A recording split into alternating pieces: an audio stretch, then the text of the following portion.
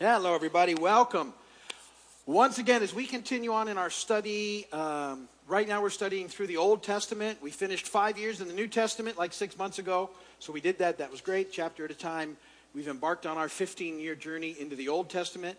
And we are more than 6 months into it now, I believe. We're right at 6 months. And we're in Genesis 26 today. So we're making great progress through the Old Testament. We'll continue to go at it a week at a time. And like I said, so 14 and a half years from now, we'll wrap this one up. And then we're going to start over again with the New Testament. I might take a week off. I don't know. But maybe not. 20 years after that, then someone else will teach after that.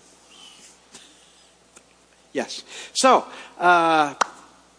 context, so important when you read the Scripture. That's why we study it this way. It's so important to have a feel for what's taking place, why it's taking place. That's why we read the New Testament the way we did. And now we can go back in the Old Testament and you'll see how it all ties together. Remember, I've said there's just a few things I want you to really hang on to as we study through the book of Genesis, that you go away going, okay, this is what I know about Genesis. 4 main events, 4 main people, right? The 4 main events. So even if you eventually, I say this every week, you're going to know. But the 4 main events in Genesis are the creation and the fall and the flood and the Tower of Babel. Those all happen in the first 11 chapters or so. But those are the 4 big events. And then there's 4 main characters that take up the rest of the chapters. And those are the patriarchs, Abraham, Isaac, Jacob, and then Joseph. And surrounding those 4 main characters, there's a lot of other very important people. Don't hear that there's nobody else. We've already seen how important Sarah was and how often these people are listed in the Hebrews 11 chapter of faith. So they're all extremely important. But the four really peak characters the story is building around: Abraham, Isaac, Jacob, Joseph. And remember, the one big verse, Genesis 3:15. And that's where we start the crimson thread of redemption. And from that verse forward until the cross, throughout the Old Testament, you will see weaved this thread of redemption that God has in play. You will see the enemy attack it over and over again, but God is God. And this whole process comes to fruition at the cross. So things that were set in motion at Genesis 3:15, the event right after the fall, is this crimson thread of redemption. You'll track it through now as we read through the Scripture together. And so we last week we saw Abraham, the passing of Abraham, and now we are looking at the life pretty much of Isaac. Isaac has the sort of least coverage in these chapters, but still a very important part of what takes place in the Scripture, of what's happening. We already saw, last week as we looked at the life of Isaac, how he prayed for his wife to have children. It took 20 years for God to answer that prayer. But then that they had children, and we saw that begin to take out with Jacob and Esau, and we saw Esau sell his birthright for a bowl of stew. Remember, I said to you, that he was hungry. He said, "So what difference does a birthright make when I'm starving?" And sometimes we have a tendency. That's why we got to be careful not to compromise and sell out on what's best because of something that's just immediate. All right, and he would have survived if he didn't get the stew right then. So but the point is the point, and you get that. All right. Well, now we're into Genesis 26, and we're going to learn some more about Isaac. Fascinating though, because we get into Isaac's life. Even as you get into Genesis 26, Abraham is mentioned 8 times in this chapter. And you find the word father 6 times, referring to Abraham as the father of Isaac. And it's also extremely interesting. You're going to see Isaac deal with some of the very same situations that Abraham had to deal with as he presses in. And you're also going to see Isaac mess up just as bad as his daddy did. But remember, from God's way looking back, as you look through Hebrews, these are great people of faith. And I'm encouraged by that again, because like them, I often don't get it right. And yet can still be used by God, and just like all of us. And that's really important when you get to. Why I think the Bible is so amazing is that all these less than wonderful character traits of these folks are left in here for us. And even, the whole lineage of Jesus and some of the people that made the lineage, Rahab and who had a questionable reputation, and Tamar, who tricked one of the guys along the way into being part of the lineage, and a Moabitess. She was a great person and everything, but that Ruth makes it in there is fascinating when you think about the Davidic line, the messianic line, that these folks make it in. And so it's because God is concerned about people and cares about people, and it's less about us acting like we have it together, and that it is having a relationship with God and working and allowing the Spirit to work in us in the process. So anyway, you see all that unfold as we look through the Scripture. Now, if you'll remember, when Abraham arrived in Canaan, one of the first things he encountered was a famine in the land, and his response, his solution was to leave the place that God had told him to go to and go to Egypt. That was Abraham's sort of movement. And this example, unfortunately, sets a pattern for his descendants. And they are prone to imitate Abraham's decisions, the good ones and the bad ones. That's amazing, right? You think about those of you that have kids. They get your good stuff, and they get your less than good stuff. And you see it play out. And you hate it when you see the bad stuff, because you know where it came from, too. You'll go, and then you go, oh, that was me. So we have to trust in the Lord and all that. And, that God is a redeemer and filled with grace and mercy and helps us and uses those things. But, one of the things you need to learn, again, and Isaac will find this out in the course of his life, as Abraham did after he'd messed up enough, that the safest place in the world to be is in the will of God. The absolute safest place you will ever be is in the will of God. Even when things look bad, circumstances, if you're in the will of God, that's where you need to be. And if God certainly tells you to go and do, that's what you do. But these guys were abandoning the place where God had told them to be because of circumstance. And it's sort of like when we start to doubt, we're sort of like, how can I get out of this? And when we're really walking the way we should, it's more like, what can I get out of this? Like, what can I learn from it? What's God going to show me? This is such an opportunity for God to move in ways that I can't even imagine yet, and kind of hanging in there. Not that we always get that right, but that's the idea. So Isaac faces the same problem, almost immediately, famine. And so he picks up and leaves the land that promised to them, and he goes to Gerar, which is the capital city of the Philistines. And he gets help from Abimelech. They were probably at this time Isaac and Rebekah were living about 75 miles to the south and west of this part of the Philistine, the Gerar. And so they make this trek, and they're also at that point in time very close to Egypt too. So it's almost like he was going to go back to Egypt too, but they don't go quite that far. But they go to the Philistines, and God allows them to stay there, and part of it is that he was ultimately, they would possess all those lands, but it was really about God approving it, and ultimately He does. He blesses Isaac for Abraham's sake, but there's a lot of issues that happen even in that. So again, we're very fortunate that God uses our messes, but sometimes our messes cause messes that we have to deal with. And it's not that God's still not with us and loves us. It's just now we got some messes that we got to deal with. And so, God uses situations and opportunities, even some of the stuff that we shouldn't do. They'll always help us grow and move in the right direction if we'll let Him. So here's what happens. As Isaac flees, what we're going to read about, he puts himself in almost the exact situation that Abraham had put himself into, and he turns, just like Abraham did, to deception to deal with it.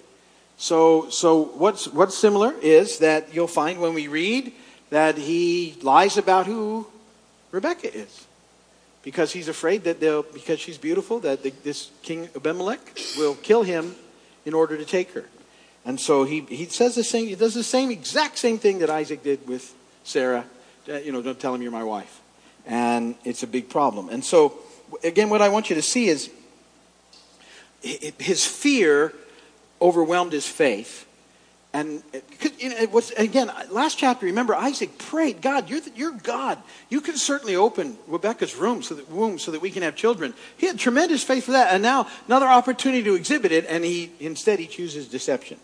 And we have to be careful. I'm not judging Isaac, because we'll all deal with this all the time. When we face difficulties, Isaac was tempted to run and to lie, and that's not something that isn't something that we all have to deal with sometimes. So we need to be aware of that. All right, you'll see all that happen in this Genesis 26, beginning in verse 1. I'll read it all to you. We'll talk about a little bit on the other side of the reading. I'll be reading out of the New International Version. That's what will be up on the screen. You can follow along in your Bibles, whatever translation that might be. Beginning in verse 1, now there was a famine in the land, besides the earlier famine of Abraham's time. And Isaac went to Abimelech, king of the Philistines, in Gerar.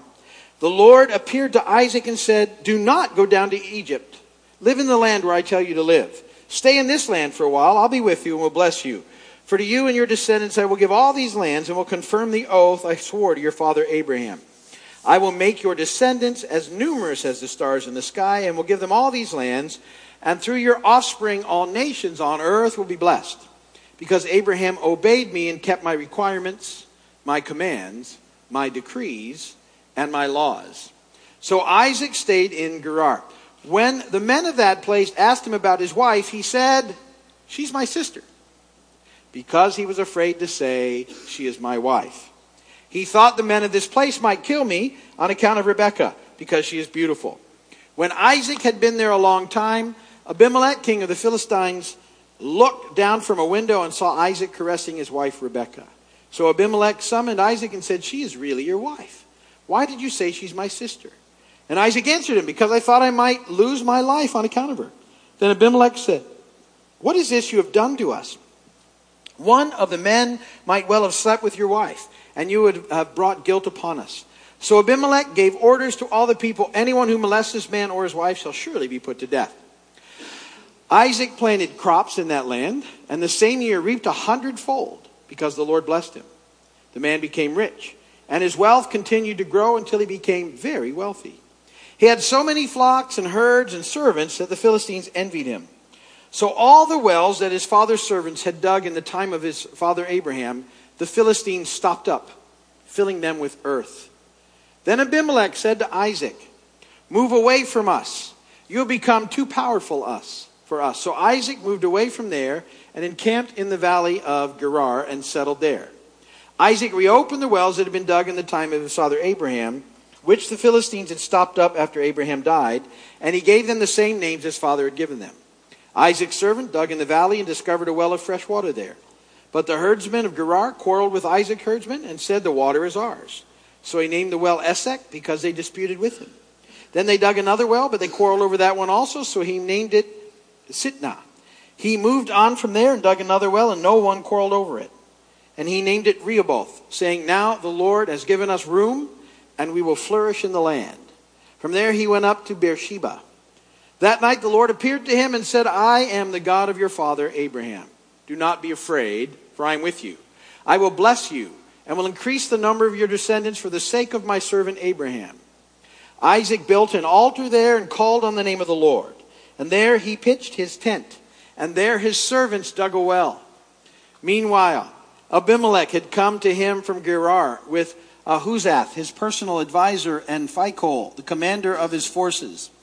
Isaac asked them, why have you come to me, since you were hostile to me and sent me away? And they answered, we saw clearly that the Lord was with you.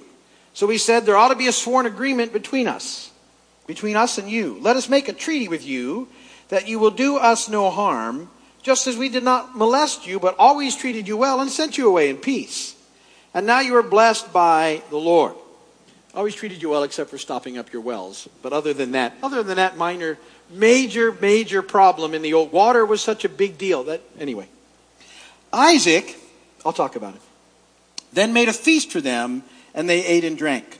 Early the next morning, the men swore an oath to each other. Then Isaac sent them on their way, and they left in peace.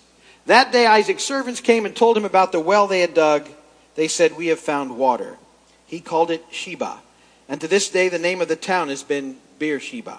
When Esau was 40 years old, He married Judith, daughter of Beeri the Hittite, and also Basemath, daughter of Elon the Hittite. They were a source of grief to Isaac and Rebekah. Blessed be the word of the Lord. Okay. So the Philistines, they would ultimately become some of Israel's fiercest enemies. They were a group of a sort of migrating sea people who had settled in Palestine, and they were sort of used as mercenaries by the Canaanite rulers because they were like fierce warriors. And although they were friendly to Isaac, this small group was a forerunner of the nation that would plague Israel during the time of Joshua, the Judges, and David. So this group is going to be a huge problem that Isaac has encountered on this journey. But that's where they go because there's a famine, and that's what they decide to do. And even though they kind of went without, it doesn't look like it was the Lord's best plan for them. But they were there, and then so God, don't go to Egypt, he said. But if you stay here, I'll bless you here for the sake of Abraham, my servant, which is good. You understand how many blessings we catch because of Jesus? Like all of them. We don't earn any of them. We don't deserve any of them. It's all grace. So, not that unfamiliar. All right. So, as you press on there from verses 7 on to 11, Isaac was afraid that they would kill him for his wife. This was something that would often happen when people traveled. If they went into a different place, if the people in charge there thought that the wife was worth having, they would often just kill the husband to get her. And that was the way it went. So at some level, you can understand why Isaac did what he did. At other levels, you go, that's a problem. And again, just see it as how fascinating it is, because all of us will face temptations to sort of go with what looks like the easiest route or the safest route, sometimes than doing the harder things, and we'll all experience that. And then, I don't know about you, but then you look back and go, I don't know why I did that. And then hopefully we learn from it as we grow. So it doesn't become the trying to think of, like I can remember years ago if someone called that you didn't want to talk to, and there was somebody that answered the phone, and I would just sort of glibly say, tell them I'm not here, when I was here. And then I realized that not only was it not true, I was making whoever answered the phone repeat an untruth on my behalf. And at first it was, because everybody did that, you know what I mean? Back then, that was before texting and all the other stuff. That was when, phones were phone and you actually had to talk to people. And all of a sudden it occurred to me, that's really not appropriate, because it's not true in many ways. And I'm also getting someone else in the mix of it not being true. So there are still times when people call, and I really just don't have time at that moment to talk to them. And I always tell people, and have for years now, please just take a message and tell them right at this moment I can't get to the phone, which is true. And so that's a much better way to go. But do you get how easy it is to say, tell them I'll call them, tell them I'm, you know what I mean? I can't. Anything but just the truth. Right now, I've got too many things going on. Please take a message. I'll get right back to you. It's much safer. So, but you know what it also causes you to do? You're on the phone way more than you probably would want to be in the flesh. Because a lot of times you're like, okay, just give me the phone. So, it's all part of the deal. So we learn about that as we go. But that's a minor thing. This was a pretty big deal. This was his life, right? They're going to kill me. And, then he's hanging on to the idea, too, that he's part of the promise. How's that going to work out? But figuring it all out. And again, he'd got Abraham had done it twice. And no doubt he knew about it. Or partly, had been passed down to him. So there you go. And we often copy the actions of people closest to us until we have a chance to sort of evaluate them for yourself. So a lot of things you'll do in life, you do because it's planted in there. Especially when you first come into this walk, you will find yourself a lot of times working off of old tapes that you used your whole life, and you go, I don't think I processed that through better material. And maybe that's not the way I should be moving in that situation. And so over time, our minds are transformed by the renewing, right? They're renewed, transformed by the word. And then we have a new set of sort of filters that we operate by. That's very important. But up until then, you're dealing with old stuff. Then some of it's not so good. At least in my experience. But God does, in verse 12, he keeps his promises to bless Isaac. And Isaac prospered. I mean, in this land, he said he got 100-fold return that first year on the stuff that he planted. That's a big deal. And so the Philistines got jealous because everything that Isaac did seemed to go all right. And so what they did was they filled his wells with dirt. And it was an attempt to get rid of him. And it was successful. Remember, back then, desert water is like the thing. If you don't have water, you don't survive. And so these wells were precious to these people, especially with their herds and their flocks, and just for sustainability. And for someone to fill in your well, it was an act of war, in effect. That's really what was being. It was an aggressive act of war, and so you need to see that's taking place here. So the Philistines aren't happy that Isaac has come and settled among them, and they've sort of let him kind of be, and he's prospering and they're not, and they're jealous. At the same time, they understand that the Lord has got something to do with that, and they have, even though they're not worshipers of God, they have a sense of God moving and are a little concerned about that whole process. And so rather than pick a fight, Isaac just moves along. He says, okay, we'll move. And they redig the well, and then the herdsmen come in and say, that's our well. And so Isaac says, okay. They dig a second one, and they go, that's our water too. But very patient at this point. Isaac's being pretty good. Because I don't know. I don't think I would have, I wouldn't have liked that. He moves along. Third time, they dig new wells. And this time, there's nobody chasing them for the wells, and they can settle there and be okay. So then they have that happen, and then all of a sudden, again, the Philistines see that they're continuing to be blessed, and they decide that the best thing for them to do, because they've aggressively acted on Isaac, they decide we better make a peace treaty with Isaac, so we're going to go, and it's like the people outside can see the blessing of God, and they want to be a part of that. And so they reach out, and Isaac, God bless him, responds well, and says, good, peace is what we're looking for. You go be you, I'll be me, and we'll leave each other alone, and here we go. So we have that, and then that little tag at the end, Esau marries local women who wouldn't have believed in God.